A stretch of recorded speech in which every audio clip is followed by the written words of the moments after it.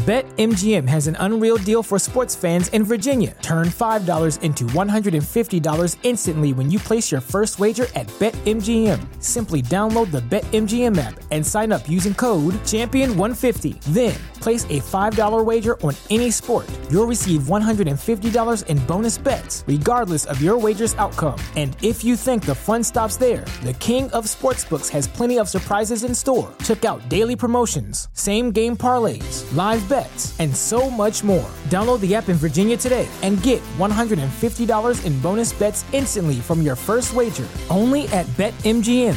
BetMGM and GameSense remind you to play responsibly. See BetMGM.com for terms. 21 plus only. Virginia only. New customer offer. Subject to eligibility requirements. Rewards are non-withdrawable bonus bets that expire in 7 days. Please gamble responsibly. Gambling problem? Call 1-800-GAMBLER. Promotional offer not available in Washington, D.C. Wilson, you sent the game-winning email at the buzzer, avoiding a 4:55 meeting on everyone's calendar. How did you do it? I got a huge assist from Grammarly, an AI writing partner that helped me make my point. 96% of Grammarly users say that it helps them craft more impactful writing. Would you agree? Grammarly helped adjust my tone to navigate tough work conversations. And it works everywhere I write, so I can quickly communicate effectively. Your teammate used Grammarly to summarize an important document, making a 3-pointer. How did he do it? It only took one click. When everyone uses Grammarly, everything just makes sense. You made an incredible slam dunk to end the game. The meeting was canceled, and your team will go home champions. Go to Grammarly.com/podcast to download it for free. That's Grammarly.com/podcast. Easier said, done. The 3 Down Greencast is brought to you by the Pile of Bones Brewing Company, Regina's only downtown brewery.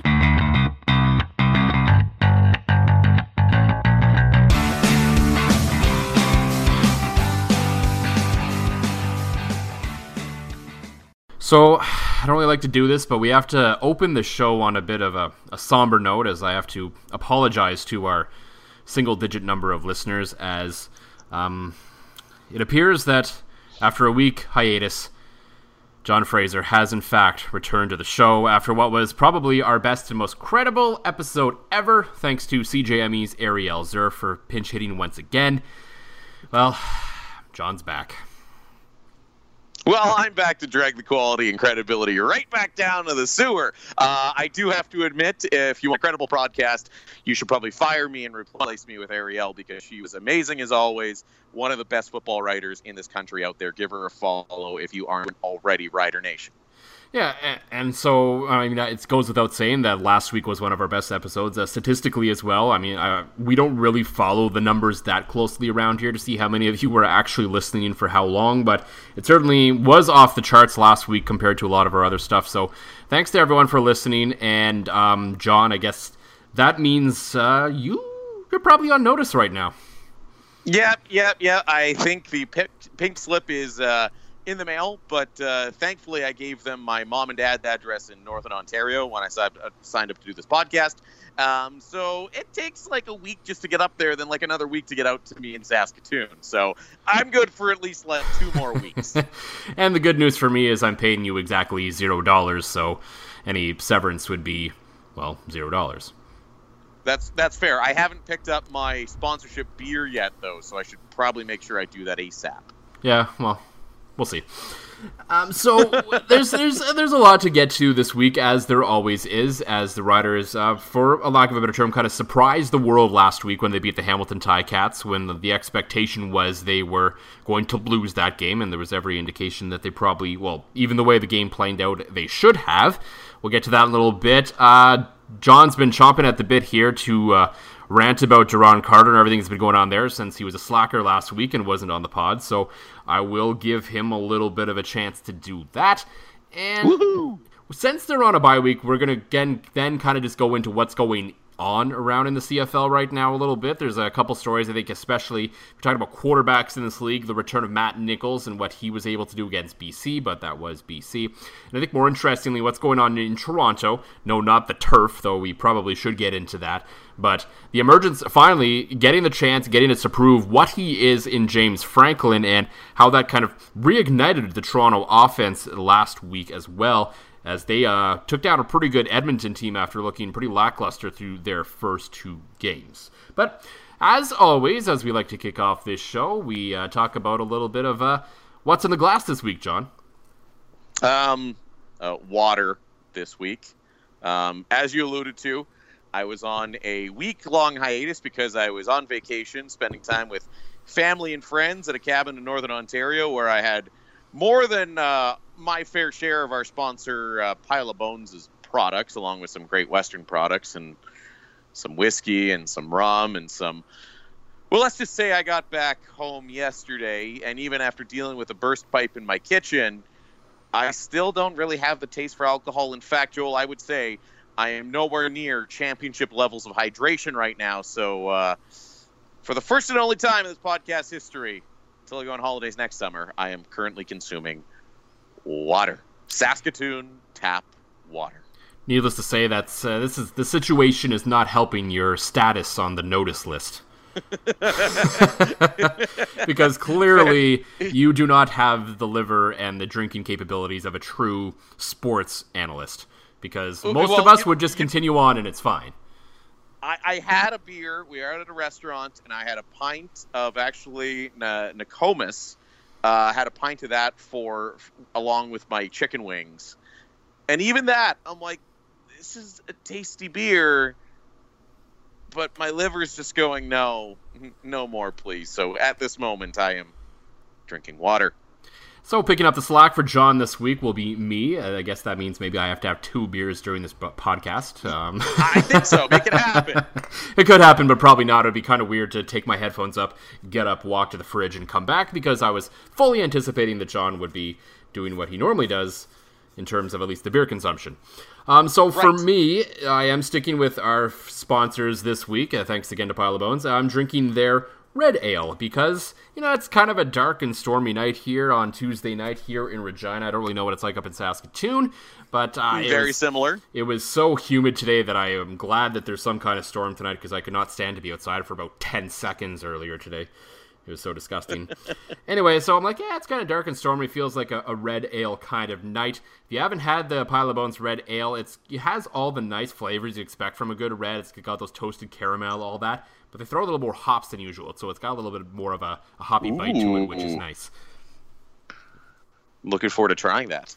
Absolutely. And so we're looking forward now to what the Riders did last week. I guess we're looking back at what the Riders did last week, but anyway. And then looking all the way forward to when football returns next week. But until then, we got to do some of that whole waiting thing because, bye weeks and stuff. Yeah, so the Riders are on a bye week. We won't really get too much into next week's game until next week because, well, then we won't really have a whole lot to talk about next week. It's true. So if you missed it, the Riders, they beat the Hamilton Ticats. It came down to a last-second touchdown from Marcus Thigpen, about $1:30 to go in the game. He was able to bounce one out, and I was field level at that point, and I could tell you that Mosaic Stadium was just going bananas because, frankly, they didn't really have a whole lot of business winning that football game. They weren't very good, especially offensively, for, 90% of the night until that final drive, and we'll get into the offense a little bit. Because it's still a talking point of this province, and it will remain so until it's fixed. But we're gonna open with the positive here, and that is 100% the play of that defense in that game. Because it's one thing for them to keep Montreal kind of out of the end zone for the most part the week before, and it's other teams that they played. But Toronto, they had their struggles earlier, but this was a true test to see where this defense was at, considering. This was the Hamilton Ticats. This is a team that had come in rolling. They'd won a couple games in a row. Their offense has looked fabulous in every single game. Jeremiah Mazzoli was starting to silence the doubters, including myself. So if there was ever a time for the defense to step up and truly take care of a game for this team, this was the week to do it, and there's absolutely no question that they did it. Yeah, they are the only reason the Riders won this football game, which is funny. I can tell the defense is playing a good game when the casual football observers in my family, such as my mother-in-law, looks at the TV and goes, "This is such a boring game." No, it's close. It's tight. There's lots of great plays being made on defense. I'm sorry there's no circus catches being made every single possession, but if the Riders are going to win football games, the defense needs to play, maybe not quite at that level every single week, but at least close to that level. They are what we finally expected them to be, and man, that Hamilton offense was looking unbelievable in the previous few weeks. Again, it's still early. Everybody's still kind of figuring each other out, but Hamilton was looking like a real contender in the East, and the Riders did everything they could to silence it, which was a good and positive sign for maybe, turning things around from the absolute low point that was that Montreal loss. Yeah, and Ariel and I talked about this the week before about the defense. I mean, it's not a secret that the defense is going to have to win them that football game based on the state of the offense, but it was how they were going to do it.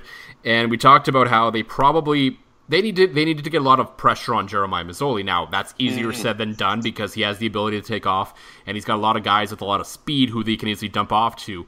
But it seems like they got to him, they got in his kitchen, and they rattled him around, because we've seen it in every level of football. When a quarterback is playing at his absolute best, the 100% best way to beat them is to get in his kitchen. It's the only way you can beat Tom Brady in the NFL. We've seen it time and time again. If you can get in Tom Brady's kitchen, you have a chance to beat the New England Patriots. Now, I'm not saying that Jeremiah Masoli is Tom Brady, but the theory still applies. And to Chris Jones' credit, he actually adopted his game plan a little bit defensively compared to what he likes to do to make it happen. And Ariel, I kind of hyperbolized on the podcast last week saying that they needed to blitz about 75% of the time to win this football game. Now, that's a little higher than it needs to be, obviously, because there's only potentially 2 downs in a play. You're not going to blitz if it's 2nd and 20. So so there's always exceptions to that, but Derek Taylor from TSN, basically the new stats guru in this league, since this league doesn't like to do things like quarterback pressures anymore or anything like that, came out and he had the tweet after the game about, with the Rider breakdown, a number of blitzes through their first 4 games. So against Toronto, it was 7%, which is an absurdly low number, but it's week 1. You don't want to show a whole lot, and you know what? They won that game. You can't complain. Week 2, especially against a non-division opponent. Yeah, no, exactly. It makes sense. Yeah, week 2 against Ottawa was 21%. A little better, but that seemed seemingly a little high considering how porous the defensive line played in that game. Yeah. Week 3 against Montreal was 31%. Last week against Hamilton, a whopping 51% of the time, they sent at least 5 guys or more, which tells me that Chris Jones saw the same thing and said, yeah, we can't give Jeremiah Masoli time. I like to get pressure with 4, but I can't guarantee that every week, so I'm sending guys on top of that. Your hyperbole almost proved to be true there, Joel. You said the 51 is actually respectably close to 75. And it's starting to show. I think you're right that Chris Jones, he seems, especially with this whole Daron Carter experiment, which we'll get into later, he seems to be notoriously stubborn. He's sticking to his 2-quarterback rotation, and he's sticking to this, and he's sticking to that. And one thing he's always stuck with is just getting pressure based on good defensive line play and good defensive scheming. But maybe he's noticing something that the rest of us are. Maybe he's seeing something on film that he's going, okay, we got to start sending these guys. We got to start blitzing more to make the defense work this year with the personnel that we have, notably a bit of a weak linebacking core. You might be hiding it a little bit there if you're, all of a sudden the quarterback is making real quick decisions because one of those linebackers is coming at you at 100 miles an hour. So I'm going to be interested to see if that number stays around that 40 to 50% for the rest of the season, because obviously it had a tremendous amount of success for the Riders against, again, that really good Hamilton offense. Yeah, I think you're going to have to take it by a case-by-case basis and see how the rest of the team is playing. Obviously, right now, Chris Jones has also dialed back Charleston Hughes a little bit, which is going to affect the amount of blitzing you do. If you take Charleston Hughes off his pitch count and play him basically every down, you may be less inclined to blitz because he's essentially a blitz in himself, or he's at least taking on 2 guys, and that frees up Zach Evans or Willie Jefferson or Mika Johnson or someone else along the line. So it will be a case-by-case basis. It will be an interesting test. The fact that their next game is against Hamilton in Hamilton, so it's a direct comparison. We get to compare apples to apples in terms of how they approach things defensively in that game. And I think one of the really key things the Riders did defensively in that game, outside of making sure they made life uncomfortable for Jeremiah Masoli, was, and Chris Jones admitted it after the game, that they got caught off guard a little bit by how much Hamilton ran the ball early. Because it looked very much early on, and I said it in the press box. I was like, oh boy, they've been watching the film against Ottawa, and they're just going to run the ball down their throats all night. Because that's what it looked like in the first half of that first quarter. But to Chris Jones' credit, the defense, they didn't see it coming. This time around, unlike against Ottawa, they were able to adapt. And after that, Hamilton's run game was good, but it wasn't nearly as effective as it was, considering the week before, Hamilton ran the ball down Winnipeg's throat as well. Yeah, absolutely they did. It's, again, this team is starting to show a lot of adaptability, which I don't think was really there, especially in the Montreal game and the Ottawa game. I mean, the Ottawa game, we could all see it coming from a mile away that they couldn't stop the run, and it doesn't seem like they could do anything to stop it. But now they came out, they got surprised by something they weren't expecting to see. They were able to adapt to that. So, again, you mentioned apples to apples. Let's see what Hamilton brings out in their next game and how the Riders adapt to that as well, because it's starting to be a bit of a test for this team to see, I think teams are starting to figure out you could kind of run the same thing against these guys, and they weren't really shifting things around or shifting schemes around. So it's going to be interesting to see against Hamilton what, Hamilton does to react, and then what subsequently Saskatchewan has to do to react, because, the same thing's not going to happen 2 games in a row. You wouldn't think so anyway, but I mean, stranger things have happened in the CFL. And speaking of really adapting, and this was an interesting adaptation that Chris Jones made on defense this week, and that was involving everyone's favorite player to talk about in Duron Carter. And Ariel mentioned it on the podcast last week. She was seeing signs of it in practice early. A few other people were. It didn't really catch the national attention because a lot of national reporters seemed to be surprised that Duron Carter was moving around the field following Terrence Tolliver, when all of us in Saskatchewan kind of had the feel that was going to happen. Maybe not you, because you were out in the middle of nowhere. I don't know how closely you were following along, but I couldn't even text anybody. I didn't even have an inkling of cell service where I was. Yeah, and I mean, that's fair. So for once, I'm actually not making fun of you for something. I had an excuse. I gave you a free pass. There's your one free pass this season.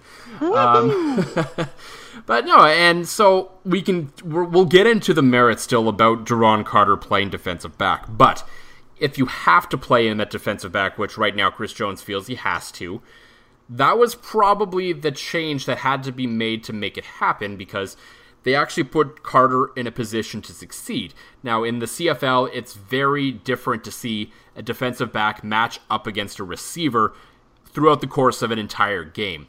Usually you see that kind of thing in the NFL, but it's usually a defense wants their best lockdown DB on the other team's best receiver most of the times. Occasionally, coaches will try to work a receiver on DB matchup, but more often than not, you want that lockdown DB on the best receiver. In a sense, the Riders did that because they had Ed Gainey on Brandon Banks for most of the night, and while he picked up his yards, was relatively ineffective, so Ed Gainey deserves a ton of credit for being able to put up with that speed basically all night. But Duron Carter wasn't bad. He wasn't a game changer. There was one play where he made a nice play, but Jeremiah Masoli, if he had an extra yard or two on it, Tolliver might have been able to make the catch in the end zone. So it worked, is basically what it came down to. Chris Jones is willing to admit to a degree that what he was doing with Duron Carter wasn't working, and it was time to switch it up and make sure that he was in a position to win by going up against a guy that he felt was a better matchup for Carter than, of course, what Hamilton would have gone for was they probably would have placed Brandon Banks on Carter on that cornerback spot the whole game and just did what Chris Williams did to them the week before. Now here's the thing with Duron Carter right now, and I was gonna, if I was around, I was gonna say it last week. He needs to shut up and play offense, and I mean this in more ways than one. For one, congratulations, you made the Riders adjust their entire defensive scheme to hide the fact that you are an average defensive back. Now, that's fine. That's impressive. You can be a great wide receiver, but at best you are an average defensive back. The thing, and normally I'm very vocal for defending Duron Carter. I like his personality. I like his interaction on social media. Man, I'm a fat podcaster. I'm not even good at podcasting. I'm not good at reporting. I'm the first one to admit that. To continue running your mouth on social media like you are God's gift to defensive backs, like you are the second coming of the greatest DBs that have ever played this sport, man, you need to admit it. You're average at it. Just average. Again, impressive that you're average. Go back to playing offense. What Duron Carter needs to do, what Chris Jones needs to do, they need to take this extra week to pull their heads strictly out of their asses about this experiment of him playing defensive back, and it needs to end if the Riders want to continue succeeding this season.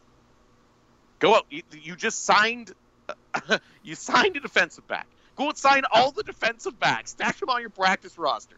I'm sure if you go out and sign 3 or 4 guys, you can stash some ex-NFL guy, some ex-U Sports guy, some ex-NCAA guy on the third most targeted receiver for any team in the CFL, and at least get the equivalent performance out of Duron Carter. And let your playmaker go back to playing offense. Duron, you might be the best offensive player in the league. You're not a very good defender. So shut up. Stop running your mouth. Stop calling guys out on it. Put your head down. You've taken your lumps. Go back to being what you are. You feel better now?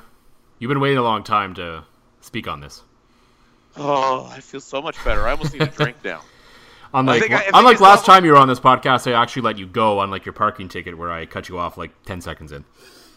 That's fair. That actually made me laugh quite comically, though. I'm like, I wonder how much of this Joel let go. So that whole thing stays in, though, right? Oh, yeah. I mean, that'll be way too much editing at this point. We still got another at least 10 minutes to go in this podcast. So I kind of like just to edit the start and edit the end and then just post it. So boom, done. Yeah, and I mean, I don't disagree with what you said. No, I honestly think deep down inside, Duron Carter probably wants to play offense instead of defense because the glory, everything that he likes is there.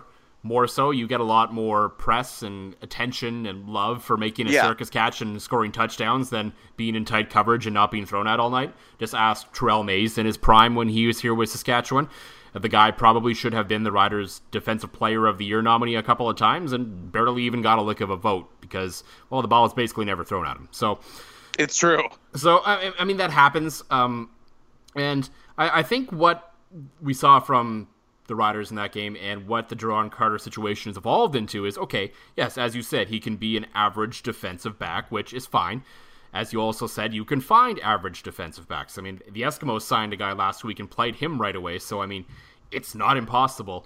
But either way, this is what's happening, and what's the bigger problem for them right now is that, not that Duron Carter's hurt them on defense last week, is just he still is clearly badly missed on offense, as they have 2 quarterbacks, and we'll get into that rotation in a second, but they have 2 quarterbacks who have accuracy issues, we shall say. And what helps a receiver, what helps a quarterback who has accuracy issues? A guy who can catch anything within about a 5-mile radius of his hands. Yes, absolutely. And that I think would be the tonic the Rider offense needs. And then it allows, Naaman Roosevelt to maybe see the team's second best defensive player starting to get some better looks. At least makes you think about someone else. Because right now it's okay, we'll have our best guy. We'll put a guy on Naaman Roosevelt, and we'll make sure that the safety help is over top on Naaman Roosevelt and force someone else to beat us. And frankly, no one else other than like the odd play from Shaq Evans and Joshua Stanford made. So, a couple nice plays in 2 weeks from 2 receivers, but really that's about it. None of the other guys have stepped up and been able to provide that support for Naaman Roosevelt. Absolutely. Absolutely. So then maybe if a receiver is able to have a guy that he knows that he can throw to in a pressure situation that will make the catch basically 100% of the time, as in Duron Carter, maybe we don't have this ridiculous rotation of quarterbacks like we saw against Hamilton, where seemingly every 2 drives it was changing, and you got the vibe from Brandon Bridge after the game that he wasn't really a fan of it. He's not going to come out and submarine the coach for it or anything like that, but I'm sure David Watford probably felt the same. It's just I just don't understand it. I don't see how you can get into any sort of rhythm in that situation. It'd be like if the rules of baseball allowed you to rotate pitchers in and out, it'd be like the Jays starting J Happ and realizing he doesn't have it, so then they bring in Marco Estrada and they go back to J Happ, and it would just be neither guy would be happy. It just wouldn't make any sense. Well, I think a better comparable, Joel, is look at hockey.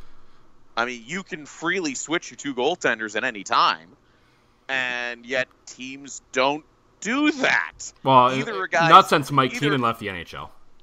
No, fair enough. I mean, Keenan was also a goalie murderer, and that was the exception, not the rule. But it doesn't make any sense. To me, it made sense last year when you had Kevin Glenn and Brandon Bridge, because the skill sets were so wildly different, I should say, that you could tell after a couple of drives, it's like, okay, is the defensive scheme that they've been working on in practice primarily based on Kevin Glenn or Brandon Bridge? And generally, you could bring in the other guy, and he'd have some success.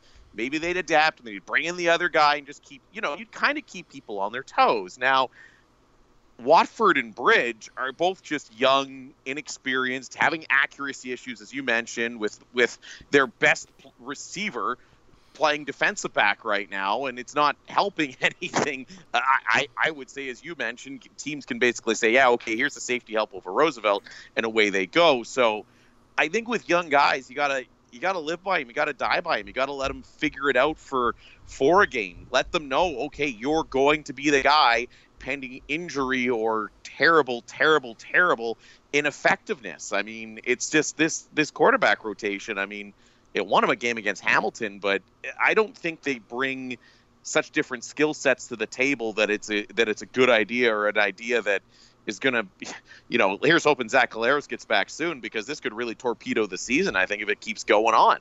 Yeah, we've talked about this ad nauseum, that they are essentially the same quarterback. Brandon Bridge has a little more experience, so he has that working in his favor. And based on what Chris Jones said after the game, it didn't really sound like he was going to change his thinking on this. That he was going there. They said they're going to keep grinding away at it until they figure it out. And I could see making a switch of, say, okay, it's been, let's say you started Brandon Bridge for 3 games, and for 3 straight games he's struggling, so halfway through the 4th game, it's like, okay, it's not working. Let's throw in David Watford and see what happens. Sure. I have absolutely no problem with that. But to do it so often, like the first game against Montreal, they made the switch at half, that's one thing. But to be making the change on average, say every 3 drives, I don't know the exact number, but it's just insane. There's no other way to put it. It absolutely is. And you brought up basically the exact situation that the BC Lions are going through right now. I mean, I get it. It's complicated slightly by Travis Lulay's injury, but they've got Jonathan Jennings, who is starting to look more and more like a one-year guy every single week. But there's a guy, he's young. The godfather of coaching the CFL, Wally Buono, has basically given him the early season. He has struggled, and now they're looking at making the switch. That's what you have to do. I get it. The plan was never to have Brandon Bridge as your starting quarterback the minute that they, obtained Zach Collaros. But given Collaros' history, it was bound to happen for a stretch at some point. I think that's fair to say. And so when that happened, you had to be prepared, and you have to say, okay, this guy's a young quarterback. We have to be patient with him, and this is not happening. Yeah, no, you're absolutely right there again, Joel. You nailed it. That they got to. I think you're just. And at what point does Bridge? And again, his value would be low right now. Does Bridge, who's getting bounced around, or Watford, who's getting bounced around in all of this, say the infamous slapshot line? Pick up the phone, trade me right effing now, and hang up. Like, that's got to be happening. Neither of these guys can be happy with this situation at all. I mean, figure out in practice which one of your guys is going to be the guy and go from there. Yeah, that's the best course of action. We'll have to wait and see what goes on with that going forward. So, as we said, the Riders are on their bye week this week, so we're going to kind of skip our little look at the next game, as that will probably be the bulk of our show next week, we'll talk about the next game and kind of the big picture of where they're at in terms of the season at this point. So let's shift our focus a little bit to kind of what's going on in the CFL this week. And I think from last week, the biggest story is quarterbacking, which, I mean, I know, breaking news, quarterback's big story in football, but there is two interesting storylines that happened last week in the CFL, and we'll start with your team, the Winnipeg Blue Bombers, and it seems like we talk about them every week because they, not just because you follow them quite closely, but because they tend to be the story every week for the most part. And it was the return of Matt Nichols. And Ariel and I talked about this last week about how the fact that this could be a shift, a paradigm shift in the West in terms of how things could play out, because all of a sudden the Bombers go from, they were pretty good under Strevler, but Matt Nichols takes that to the next level. And I think outside of maybe Calgary, makes them, as long as Richie Hall can keep that defense playing like they did against BC, that puts them, to me, in my opinion, in that stratosphere. And we saw that, the way they played, the way Matt Nichols played against BC after missing the first part of the season. He didn't look rusty at all. No, he didn't. He stepped right in, and he looked like a veteran quarterback should look. The other thing, too, that now with the Bombers' discovery of Chris Strevler, you notice what they did. They were doing a lot of stuff like they'd bring him in on a 2nd and 1 and have him line up like he's going to plunge forward. He'd chuck a pass. At the goal line, they were bringing Strevler just to, even if it's just a snap and run it and try to get the rushing touchdown. I think teams now, when he's out there, have to respect his ability to actually complete passes here in the CFL from what we saw from him in the early season. And it just, again, we were talking about quarterback rotations that aren't working. I don't think Winnipeg will never have a full rotation. Matt Nichols is their guy. Matt Nichols has proven to be a solid, dependable, top 4 starter in the CFL right now. But that little bit of Strevler's magic from earlier on is enough to just keep teams off balance. You saw it a couple times against BC in that game. And you know what? With Matt Nichols back earlier than anticipated, all they needed to be was a game or two within 500 when Nichols came on back. And that's what they were. And now it'll be interesting to see if this can be the first season since 1990 that they might actually win the Grey Cup. Or at the very least win a playoff game. Yeah. Let's start small. Let's start small. But what I really liked about Chris Strevler, especially from that game, is so he had been the starter for a few weeks, and obviously Matt Nichols comes back, so he gets demoted in a sense. But they brought him in on short yardage, as you said, and then he stayed out for first down the next play. And I think he might have gotten a first down on that one as well. I don't quite remember. So he had like 2 kind of mundane plays that didn't really affect the scoreboard at the end of the day. They were good, they were effective, and he just came off the field pumped up like he just scored a touchdown drive. And I was like, you know what? This guy is really happy to still be contributing this team, even if it's still in a small way. And it seems like everyone on that team loves him too, which is great. And well, I mean, the guy came straight out of college to the pros, and all of a sudden he's having an impact. I mean, I'd be on cloud 9 as well. Yeah, and so the other interesting quarterback development this week came in Toronto, where after seemingly years of talk as being the next guy, James Franklin finally got his shot to really take the reins of a team for, well, the rest of this year probably, and maybe beyond, depending on Ricky Ray decides to do. And so the questions began. This is the chance. This, like Brandon Bridge, even though it's a longer-term scenario now for James Franklin, is what was this going to mean for James Franklin? This is his time. It's time to put up or shut up. And sure, they only scored 20 points, but Edmonton only scored 17. So I think in game 1 of the James Franklin era in Toronto, he definitely put up. Yes, certainly. And we've been kind of waiting for him to emerge from the shadow of Mike Riley and put up for years. It's glad to see that he's finally doing it. Hate to see the reason why he's been given a chance. I mean, that's clear. You don't want to see Ricky Ray go down, as you and I talked about a couple weeks ago. But you're looking at a guy that all the talk was, he's going to Saskatchewan, And I think Rider fans, as the season progresses, are going to hate the fact that he's not in Saskatchewan. I think against that Edmonton team to hang 20 points, and I don't know that the Bombers, they were able to put some points up as well. But to me, if you're able to win a game against Edmonton, who you and I agree is probably the best team in the league, you got to get some credit for that. That was damn impressive from James Franklin, and I think it's the start of what's going to be a very good rest of the season for him. Yeah, and he certainly got us a lot of support from James Wilder Jr., who finally had his breakout game this season after all the talk about him possibly going 1,000, and he was kind of quiet through 2 weeks. Well, remember, Joel, you and I were in the 1,000 discussion to start this year. They had everybody's names on those boards, including the two of us. Well, maybe 1,000 in terms of like beers and chicken wings. Yeah, we'll go with that.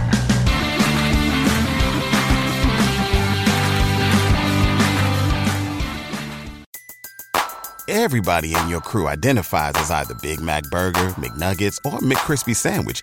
But you're the Filet-O-Fish Sandwich all day. That crispy fish, that savory tartar sauce, that melty cheese, that pillowy bun. Yeah, you get it.